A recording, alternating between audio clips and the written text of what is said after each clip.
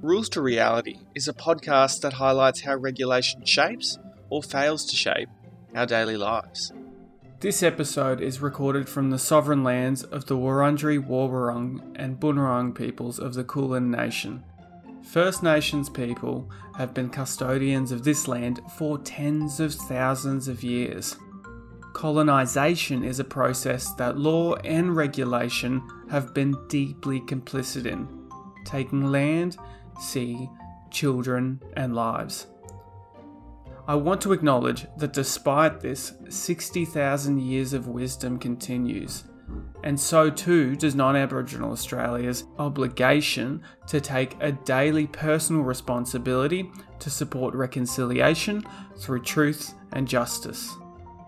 Today is another powerful episode examining a hidden issue: children and young people as family violence survivors. Often when we discuss family violence, children and young people are absent in our mind, and if we imagine them at all, it's often as extensions of the mother. But children and young people are often victim survivors themselves, either witnessing family violence or directly experiencing family violence. Melbourne City Mission's Amplify report, written with young people, examines where law, regulation, our systems and our communities are failing young people.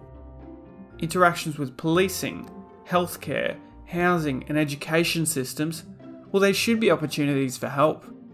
They often become another instance of harm for children and young people. I'm joined today by two experts who've been involved in the report, Shauna Moore and April. Shauna is a social justice lawyer and advocate and is dedicated to driving positive social change for children and young people. She is currently the head of public policy and government relations at Melbourne City Mission. Shauna brings almost 15 years of experience in executive policy and advocacy roles across the community legal, youth and homeless sectors, and has led successful campaigns on issues including family violence and youth homelessness. Shauna also draws on her own lived experience of family violence, adding a depth and understanding to her work. April, a pseudonym I should add, is a youth advocate passionate about changing community services so that they work better for children and young people experiencing family violence.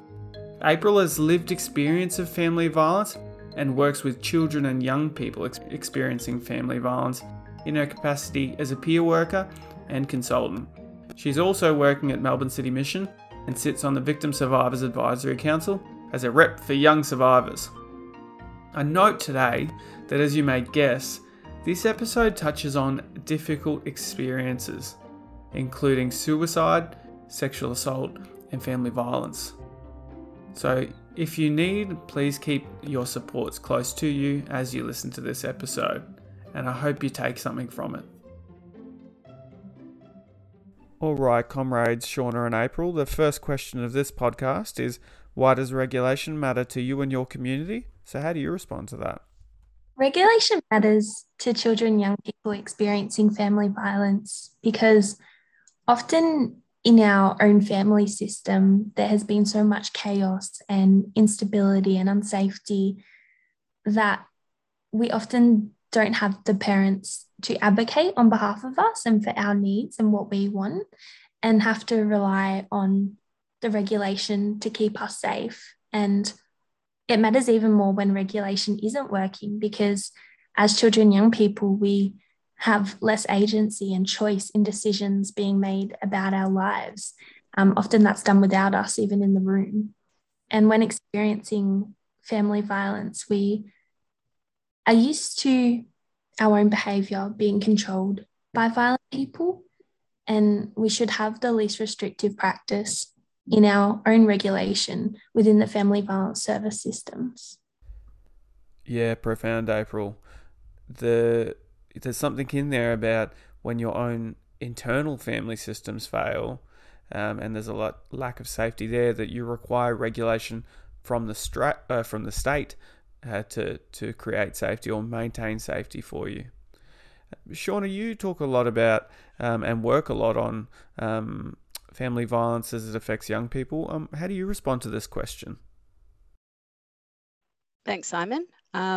Pretty hard to follow, April, but I'll take it up I guess I'll take it up a level. I think regulation is important because it creates rules for society, and it's what makes us function, I guess, as a community and not as individuals. Without it, it's likely our society, as April said, would be in chaos, and people would, I guess, be left to govern themselves, and that tension would arise between rational and emotional reactions and morality and immorality. And I was thinking about the answer to this question, Simon, because as you said, you asked this question at the beginning of most podcasts, and it makes me think of that movie Lord of the Flies, where we see that play out. But as April discussed, it's really important to have regulation to protect those in our community who have less agency or less voice, like we said, such as children and young people or people with disability or mental health issues. And although I think regulation is extremely important, I am a lawyer after all, I also think that regulation must be continually reviewed as we evolve as a community.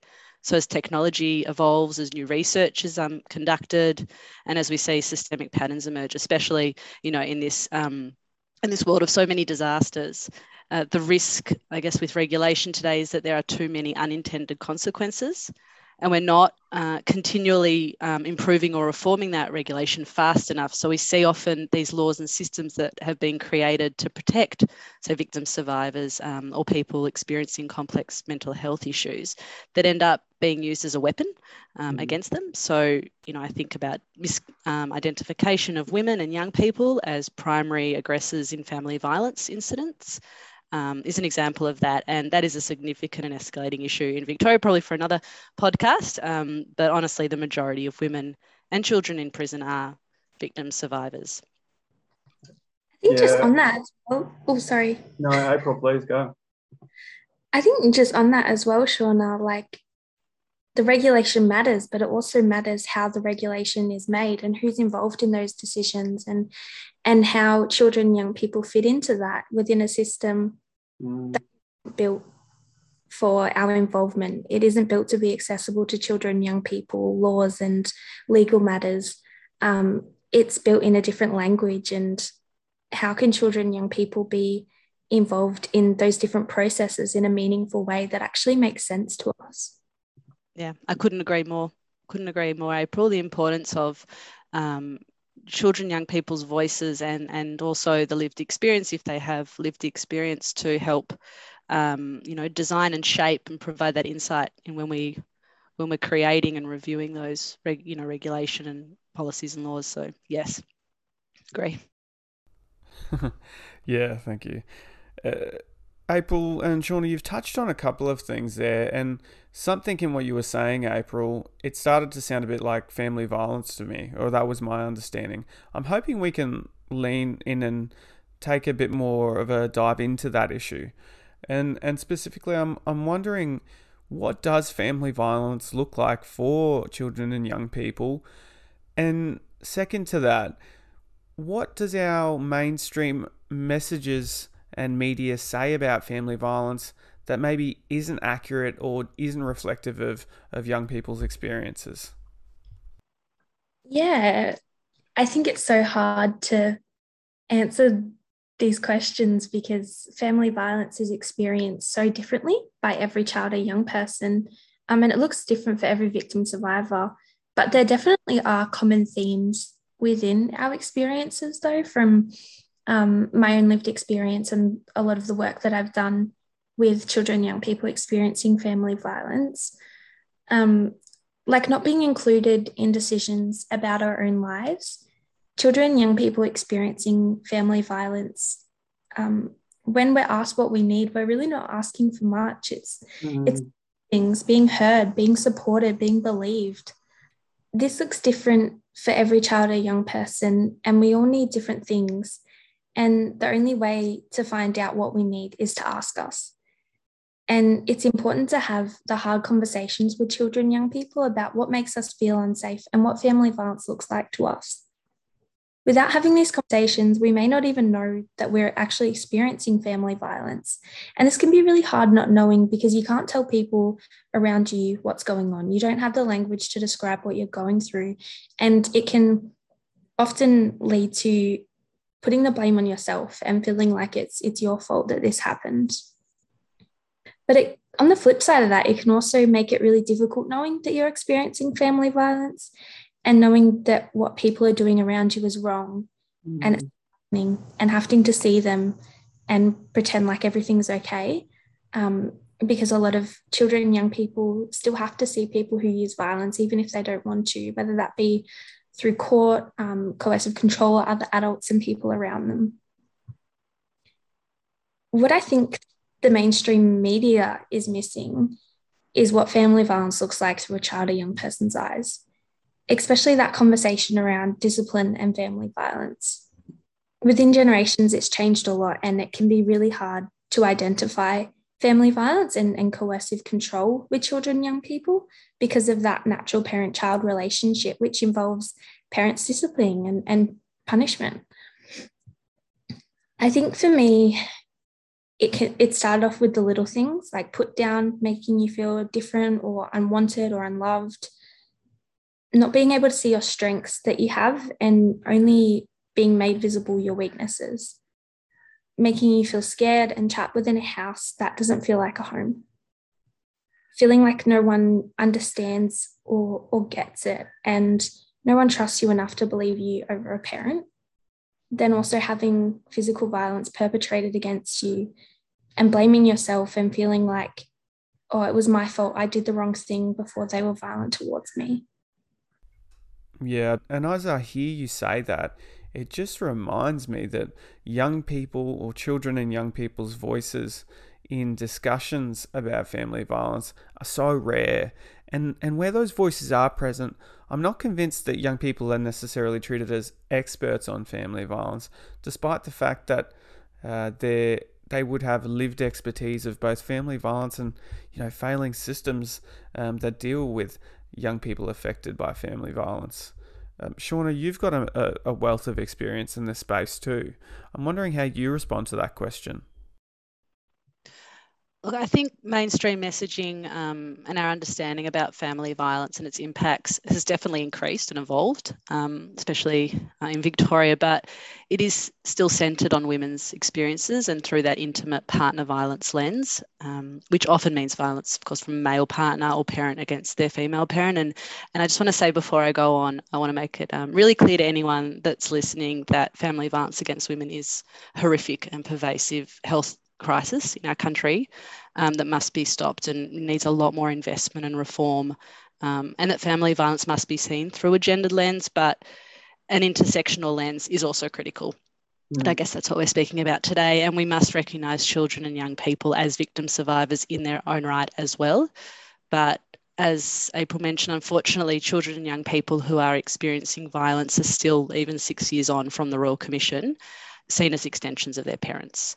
And when we began the Amplify research and we referred to young people experiencing family violence, there was this assumption that we were referring to those children and young people who accompany their mother, generally to a family violence service or refuge. There was really no acknowledgement of the young people who are directly experiencing family violence. And in some cases that may be from a sibling or their mother.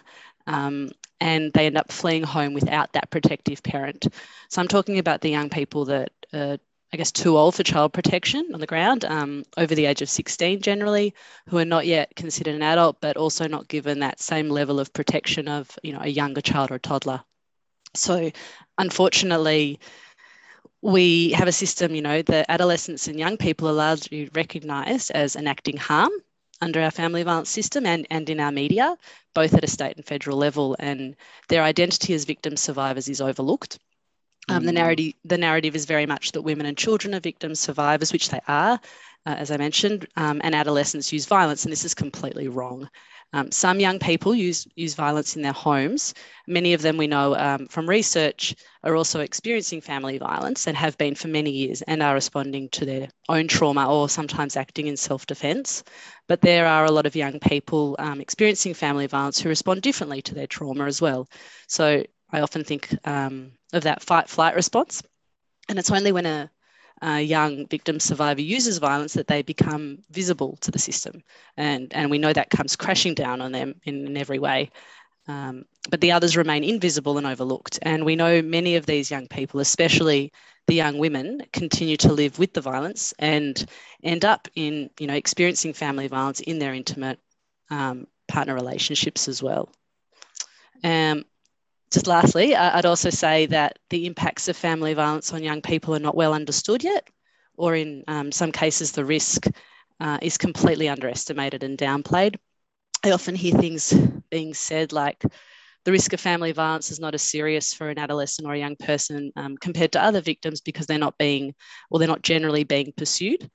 However, this is false. The impacts are immense, including hospitalizations, both in acute mental health wards or injury and self-harm, as April mentioned before.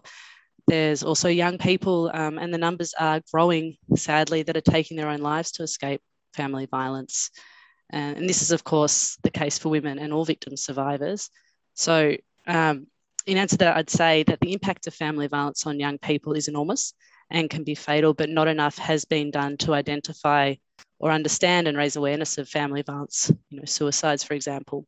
And this is not taking away from anyone else's experiences, but adding to the family violence narrative. And I know, April, that you also speak passionately about the need to stop downplaying children and young people's experiences in family violence. So, please feel free to jump in if you've got any further comments about this as well. Yeah, I think there's a way we can acknowledge that family violence is a gendered issue and at the same time be making space for other experiences. Everyone deserves their experiences to be validated in conversations with a worker, in research, the way it's communicated about in the community, and also a service response that works for them. Because if we don't make space for other experiences, children and young people are going to go through mainstream women's services for family violence issues, and it's not going to work for us. The impact of family violence on children and young people doesn't just last while the violence is happening. It isn't just in the home, how they're feeling at the time and the violence that they're experiencing. It lasts a lifetime, and it doesn't just end once. If the parents separate, it doesn't just end once we have a different housing and living situation. It continues the impacts psychologically, emotionally, how we see and feel about ourselves, how we connect with others, how we trust in relationships in the future, and mental ill health.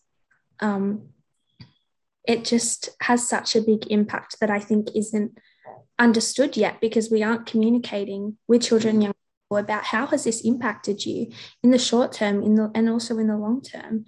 And having those really open and hard conversations that children and young people are leading and being included in about what family violence looks like to them, and also about what support they need, because it's going to look different for every child or young person and isn't always just that sit down talk therapy. Yeah, and to pick up on the last point that you made there, April, the impacts of family violence on mental health, it really is odd that we haven't given much attention to that when we know the impacts of violence and abuse and neglect and social adversity in general on young people's mental health and their mental health later in life.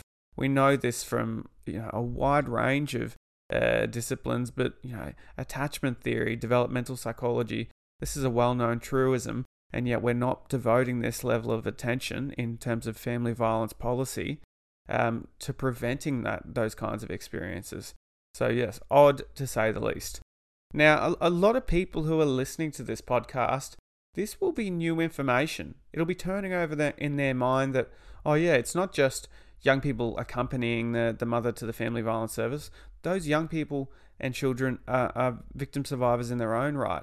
But then I guess the next question that might pop up for people is, okay, so these children and young people are victim survivors of family violence. I mean, where are they going for help? So how do you respond to that? Yeah, I think children and young people are going to a lot of places for help when they can and when they feel ready and when they feel like they have the space to do so. I think children and young people are going to their parents, they're going to siblings, they're going to schools, police, the courts for support when experiencing family violence, and also services, but not just family violence services. There are a lot of touch points where young people experiencing family violence are interacting with, and it isn't always being identified and supported through a trauma-informed lens and through a family violence lens. For example, mental health services, children and young people may be struggling with self-harm or managing emotions or using violence, and they often diagnose young people with a mental illness and try to work through different treatments like CBT or DBT without even knowing we are experiencing family violence, and that these are survival mechanisms that we can't unlearn whilst we're still living in family violence situations. We are going to these types of services for help, but there isn't that family violence lens on what we are experiencing. Or another example, police, young people are going to the police for support and not getting believed over a parent. There has also been situations where Victoria Police has asked a person who uses violence, in this example, a parent, if the child or young person should be charged for their first offence of shoplifting. As well as being a young person, as when a young person is getting interviewed, not giving the child or young person the option of an independent person. So the child or young person thinks they have to call a parent who is using violence. My first memory of family violence and experiences of violence isn't, I guess, the dominant narrative of family violence that the dad hits the mum while the kids watch.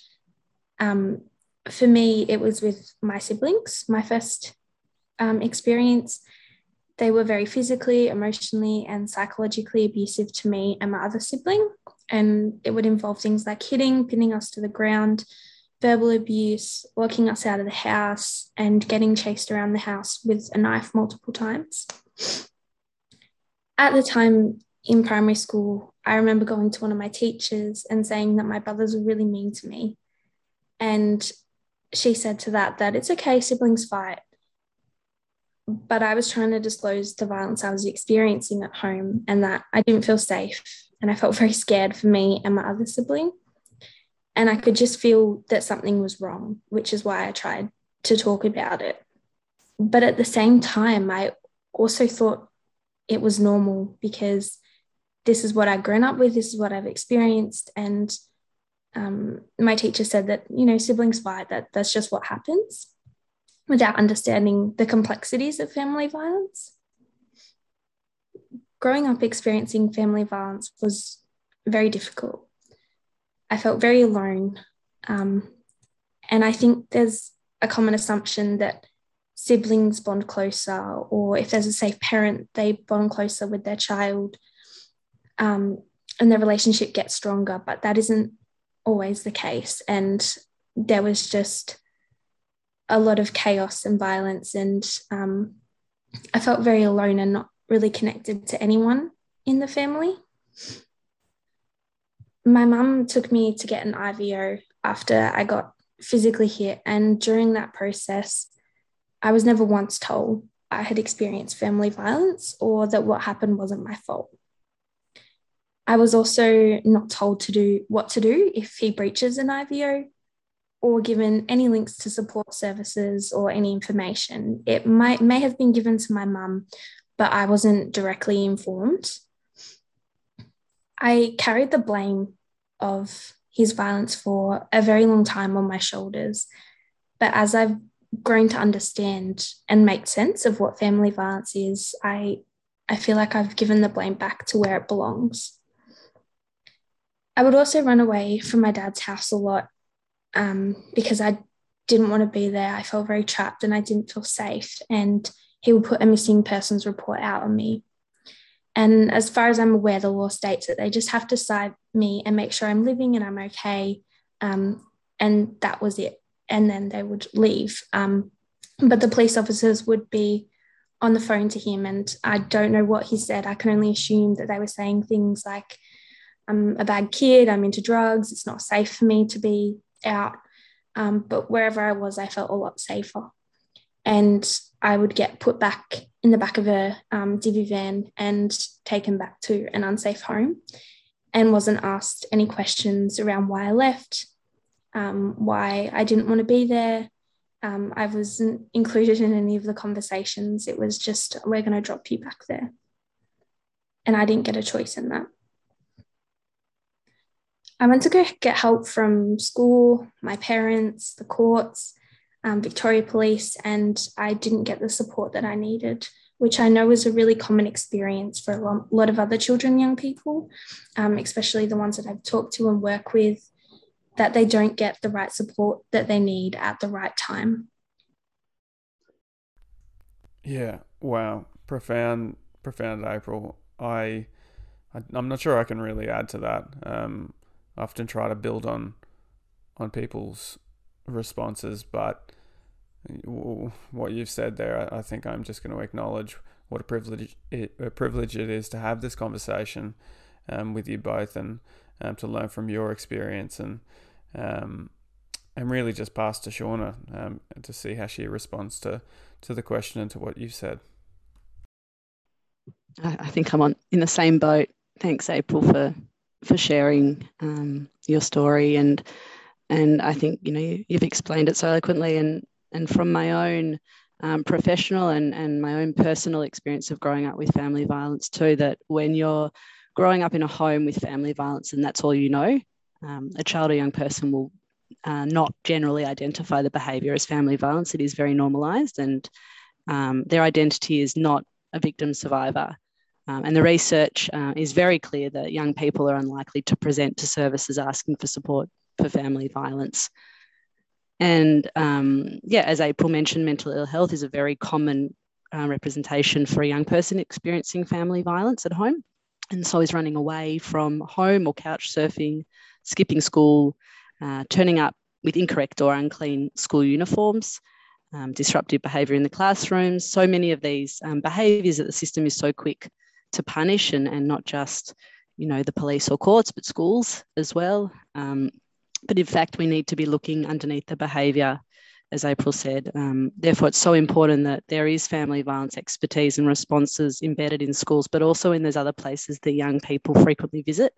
So or they turn to for help, such as the local youth services or mental health services or youth homelessness services, and of course specialised services like multicultural LGBTIQ plus services. So it's just really important that we don't expect a young person to put their hand up and say, I'm experiencing family violence and I need to go to a family violence service. That's just not how it plays out in reality. And it's really important that the whole system is set up to support children, young people, and they're the ones to identify these red flags, and really not punish a young person, but try to understand their behaviours. And generally you will find that they have been experiencing some sort of family violence or other kind of issues happening in their house growing up, and it's really important that the system's not there to punish them but there to support them. Yes, could not agree more, Shauna. So, I mean, we've covered there where people are going for help and maybe what they need. But now I guess I'd like to know, well, what are the services and systems response when people do present or people do ask for help?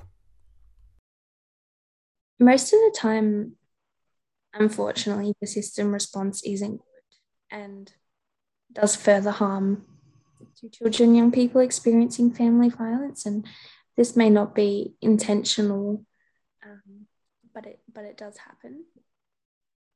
There are already so many barriers that children, young people are facing when experiencing family violence. And then these different systems, they just keep putting up more barriers. For example, getting excluded from education because of missed attendance or behaviour. I got expelled because of showing up to school late, because I was in the wrong uniform, because I was a disruption to the class, because I didn't listen to the teachers, and all these different reasons, because I stole food from the school. And it feels like not only do you carry the blame of family violence, it feels like everything you do isn't getting looked at from an understanding point of view, but from a punishment point of view of you're doing the wrong thing, and we need to fix that. Like Shauna said, getting criminalized because of your actions that are linked to family violence, like young people using family violence in the home, like shoplifting, all these different things, like getting expelled from school, like not having housing, like getting taken from your family and put into out-of-home care, which the system may not see as a punitive response, and that they're trying to help the young person and trying to support them. But to a young person's eyes, it could look like, oh, I thought I did the right thing by telling them, but now I'm punished and I have to live with people that I don't know. And, some of the time not with their siblings, if that's what they want. People trying to treat your mental illness and feeling like, yeah, everything's your fault, like you keep doing the wrong thing, and not quite understanding why. I think the service responds with massive waiting lists when you do understand that you're experiencing family violence and you try to reach out for support. Family violence services have massive waiting lists. Sexual assault services, 7 months. Mental health services, 6 to 8 months, even longer. And it isn't good enough. Family violence services naming this is a service for women who've experienced family violence. When you don't get inside that box and you call services, then it's like, oh, well, this isn't a service for me. This isn't someone who understands my experiences and kind of invalidates others' experiences of family violence too. And yeah, like I said before, not being believed and taken seriously by police, by court, and people not understanding that family violence, witnessing it is still family violence, but we experience all forms of family violence, like physical, like emotional, like spiritual, like financial. The court system at the moment not being accessible for children and young people, having to sit in the same waiting room as a person who's used violence against you, not feeling protected, walking through the same exits into and out of the courtroom, and not listening to children, young people.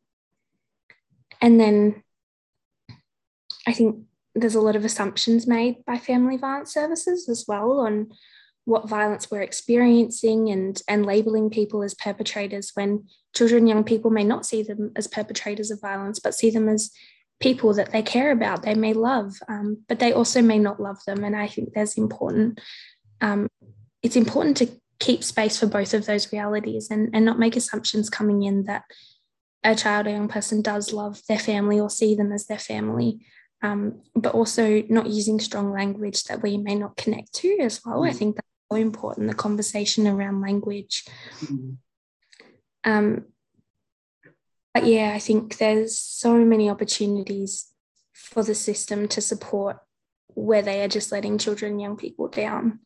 And there's a lot of laws and legislations that aren't communicated with young people. So we may not be clear what violence is, or even that it's against the law, even that it's the wrong thing. And depending on the way it gets treated by those around us as well. I imagine it's interesting when I hear you say that, because I imagine one of the challenges is that a lot of the things that we call family violence, coercive control, financial abuse, were historically probably legitimate approaches to parenting within our culture and other cultures. And even now would still be seen as legitimate approaches to parenting by a lot of people. So I imagine one of the challenges is I guess changing those attitudes. And second to that, you were talking about service or system responses as punishment, and the taking away of agency of young people. I imagine, and please correct me if I'm wrong, but any decision that's made about your life without your involvement or consent would feel like punishment. Just the fact that you are not in control of your own life would be experienced as a form of punishment. I don't know what your thoughts are on that. Exactly. I think that's so right. And not understanding from the child or young person impacts of that decision is going to be on them. And, if they have disclosed violence and you have to report it, who would that child or young person like you to tell? How would they like to talk about it? And what's going to be the impact of them? And how can you do some safety planning around that as well? And understanding what that decision to a worker is just a point in time. It's just a decision that they probably have to make all the time, but to a person, that is a decision that changes their life for the rest of their life. And how can they feel like what they've said has been listened to and been believed, and it's been acted on with them and not for them? Yeah, absolutely. Shauna, you how do you respond to that? Well, firstly, what April said, but also to the question based on your lived and professional expertise. Yeah. Sorry, before I jump into the legal perspective, I just wanted to say that there is a distinct lack of services or responses for adolescents and young people, especially those who are aged between 15 and 21. That goes to a lot of the things that April mentioned about communication and working with young people or children and young people. And so there's no crisis responses designed for young people experiencing family violence. The service system assumes they're accompanying a parent. There's no targeted interventions or specialised case management, no family violence crisis accommodation or refuges like they have for women experiencing family violence, although there needs to be a lot more, of course. The typical response for a young person is to be pathwayed, or young person experiencing family violence is to be pathwayed into the homelessness system, where they currently don't receive any specialised family violence support. It's really important to have that lens because of the high level of risk to a young person. It doesn't just leave, like April said, when you leave a home or a parents get divorced.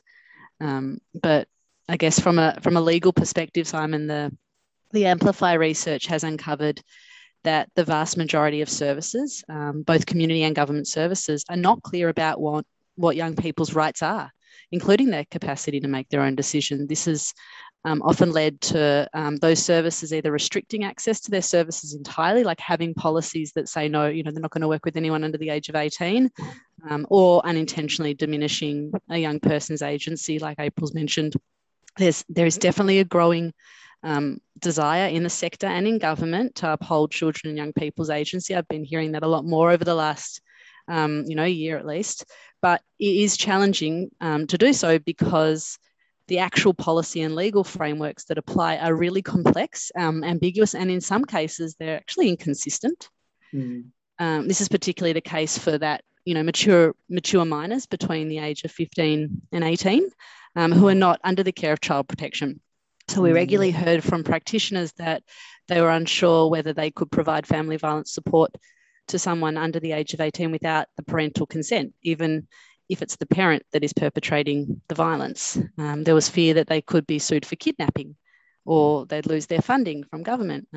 There was uncertainty as to whether a young person could enter a legal contract or whether they could be placed in a hotel for their protection, because that is just a very common response to keep women safe, or try to keep women safe and escaping violence, is to put them in hotels. But there is a question about whether or not you can put a young person under the age of 18 in a hotel room by themselves. A lot of this was wanting to make sure that they were fulfilling their duty of care. And these are very fair and reasonable concerns. I'm even to a lawyer, I can see that the law is extremely confusing in this space. And I guess in addition to the ambiguity and complexity, there are also inconsistencies, like I mentioned before, in the laws that apply. For example, a young person cannot apply for an intervention order until the age of 14, but they can have an intervention order imposed on them from the age of 10. Another example is a young person, living in a violent home can leave home at 15 and stay with a friend, but they can't access Centrelink's unreasonable to live at home benefit yet, which just, is entirely, that kind of, I guess it is how the state and federal laws interlink or policies link, but also, state-based when it comes to the intervention order system. Yeah. And because of this confusion about rights and agency, young people are either not receiving services or are not being heard in terms of decision making that affect their safety. And as April pointed out before, in some instances, decisions are made by schools or police, health services to return young people back to unsafe homes. And this confusion is also felt by young people as a consequence. It's virtually impossible for a young person under the age of 18 who is experiencing family violence to enforce their rights. Not a lot of people know what those rights are in the first place. So I think this is a really, great pickup by the research, and I think there's a lot of opportunity here to educate and raise awareness of children and young people's rights. Yeah, wow. And I suppose, maybe I'll just take a second to reflect on what that all brings up for me from a legal or regulatory perspective. In Victoria, we have a Charter of Human Rights and Responsibilities Act, and that sets out human rights that all Victorians enjoy when they're experiencing services or they are interacting with a public authority, or when a public authority is just making a decision, they have obligations under the Charter. Now, when I'm hearing that services are making decisions that are restricting young people's liberty on perhaps an unequal basis than they would for an adult, or that in general there might be like restrictions on people's movements and whatnot, to me that all raises questions of charter compatibility and whether our laws and whether our publicly funded services or departments that are developing the frameworks for those publicly funded services are acting in a way that are consistent with young people's human rights. Now, I'm not sure, Shauna, if this Amplify report has raised questions around the Charter or the Equal Opportunity Act, but I guess a question without notice there. Yeah, no, it didn't specifically touch on those two areas. I have done some work in previous years looking at the need to include, victim survivors or young people experiencing homelessness or people experiencing it both within the protections as a specific cohort. I think there's a lot of work to do in this space, but I will say that there is a lot of confusion around the current laws and policies, and a lot of the decisions made by services is really out of trying to protect and keep safe the young people. It's just they're kind of operating without the knowledge of what their rights are, or they're trying to find out, and there's not clear resources or communication. So I do think this research has highlighted the need to really kind of invest in this space and make sure that all these services and organisations that keep talking about how they respect a child and young person's agency, they actually know what their agency is, I guess, in the first place, and can then shape their policies and procedures accordingly. So I think it really is an educative piece, and you'd hope that it would then comply with the charters as well in the Equal Opportunity Act. Yeah, thank you for talking me through that. And why don't we move to the next question, which is, okay, so we've definitely charted the problems, but what would success look like? Success to me would look like children and young people being involved in every step of the way in their own lives, but also in creating change with systemic advocacy as well. Like these terms that put out of duty of care or the child's best interests, but aren't taking into account what the child or young person thinks is their best interest, Yeah. and what they think care is, and how that looks like for them as well. It's very much these government ways of working that don't include children, young people, and aren't accessible language to us, and isn't something that we feel like we're a part of. It's almost something over there that is this regulation on us that we're not in. And on that Centrelink point that Shauna mentioned before as well, to add to that with the unreasonable to live at home, in that process, you have to write down all of your experiences of family violence every time you've left home, and then a contact number so that they can call your parents and the person using violence to speak about what you've said, which is in understanding the complexities of family violence, and it's also not accessible. And if you're a young person who already distrusts the system because of many different reasons, and then especially if you're a young person who hasn't had child protection involvement, and that's something that's seen as really negative, and you don't want child protection involvement to write down everything that happened and potentially speak about siblings and other people in the family. It's like, oh, I've been trying to hide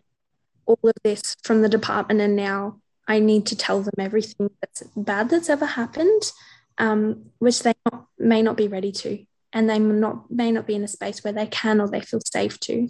And to expect that of children, young people, to get financial support to become independent and to become safe in a house where they feel like is their home, they can make the rules of who comes and who goes, they can live safely and support themselves, which is such a big it's such an important thing that children, young people need the autonomy, and victim survivors more broadly need financial independence to live safe, free from violence.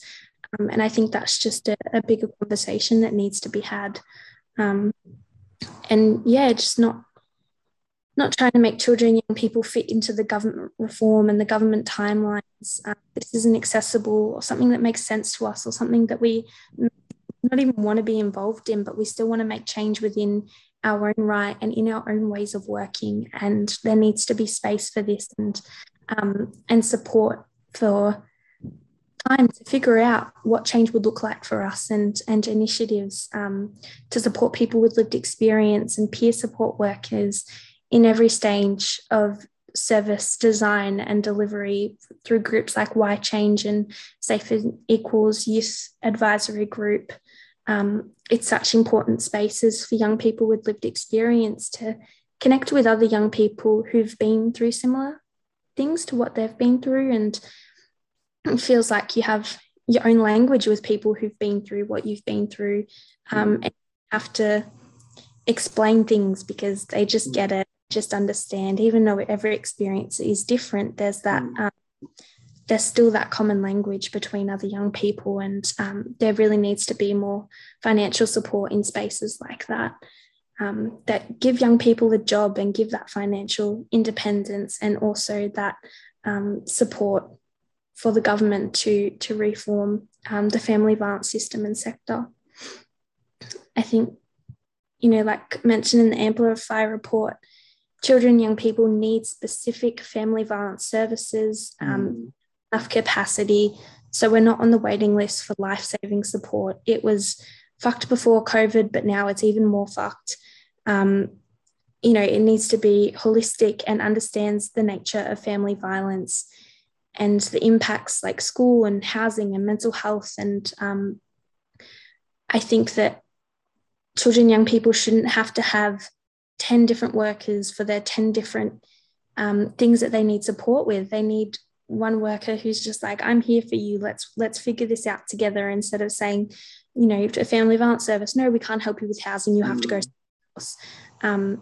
And then often children, young people get labelled as disengaging from services and not participating. And actually, we've got a lot that we're holding right now, and talking to different workers, telling our story 10 different times to get the support we need isn't something that's accessible. I think Victoria Police, they do have a specialist family violence unit, but there isn't enough family violence in the family violence unit. There needs to be more, and there needs to be police officers that young people can visually see that they're different from the rest of the Victoria Police.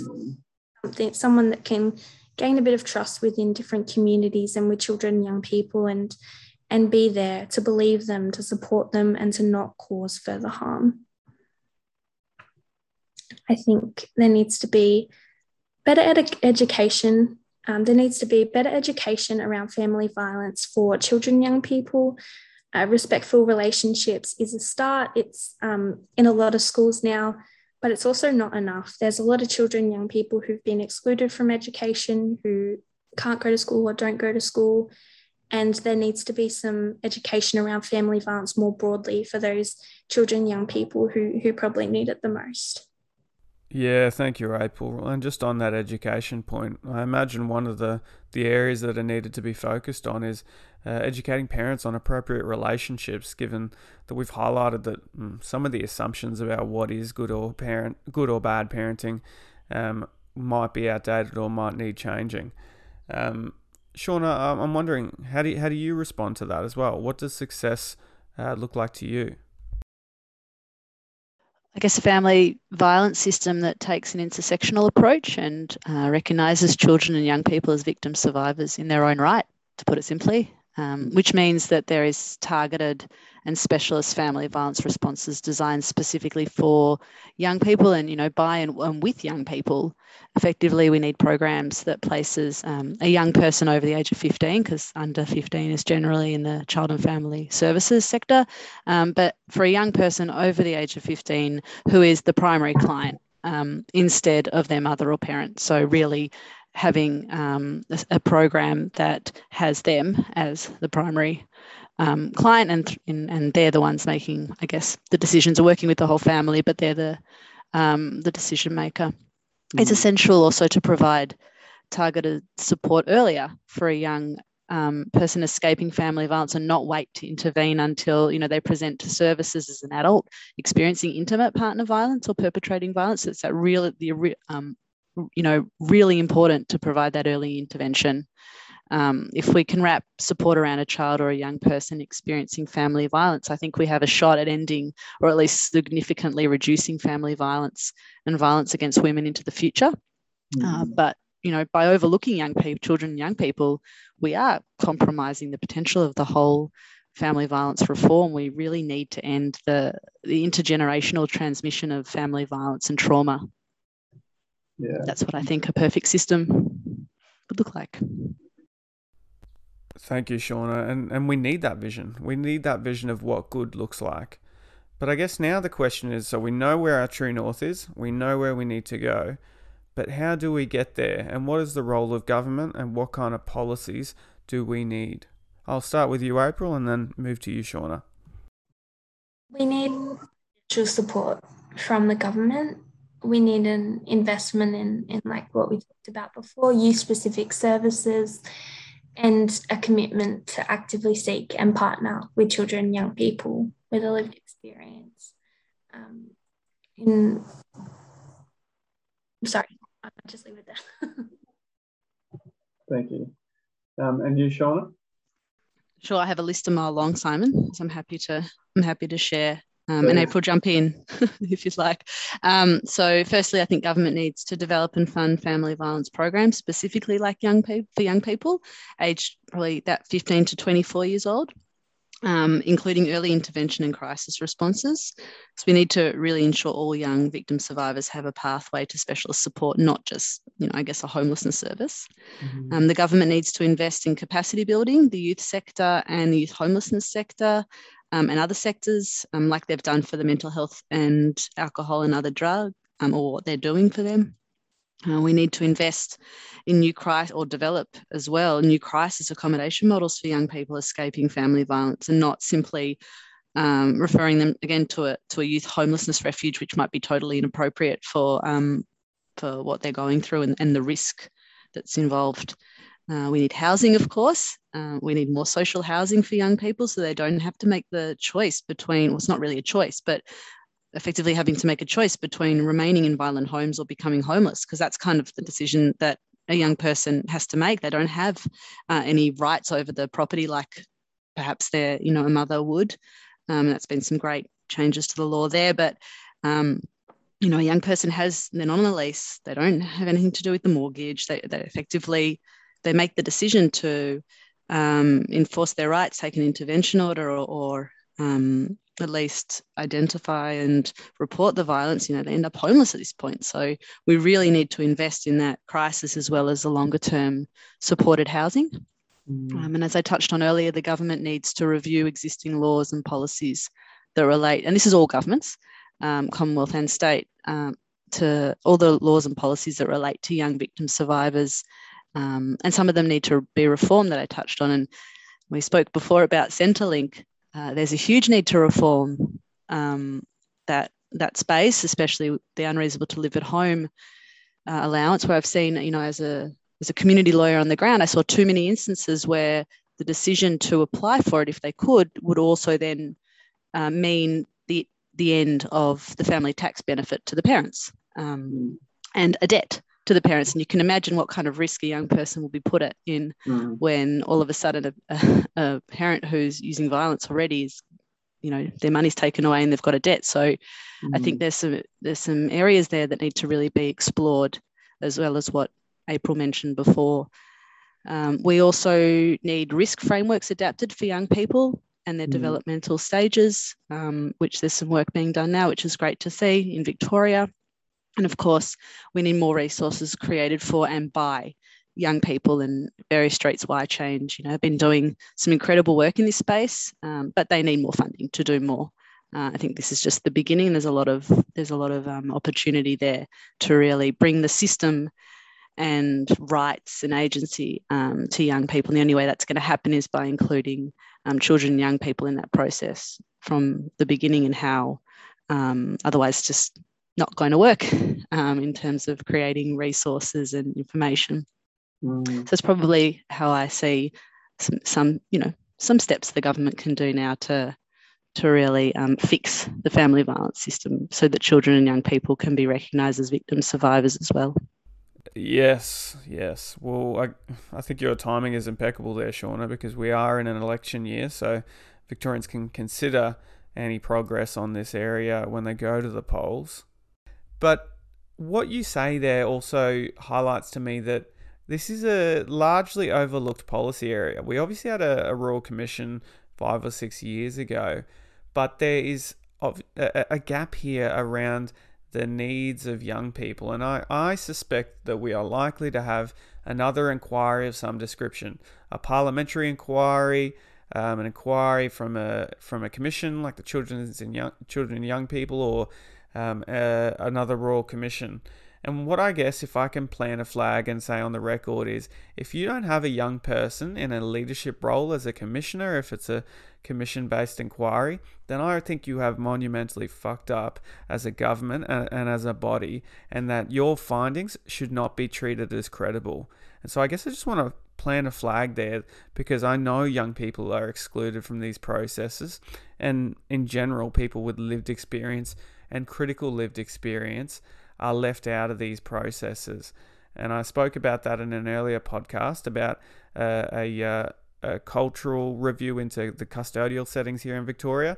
And I just want to say that that's an expectation that young people should legitimately have for any inquiries that affect them in the future. Well said. Can I nominate April? Yes, I nominate April too.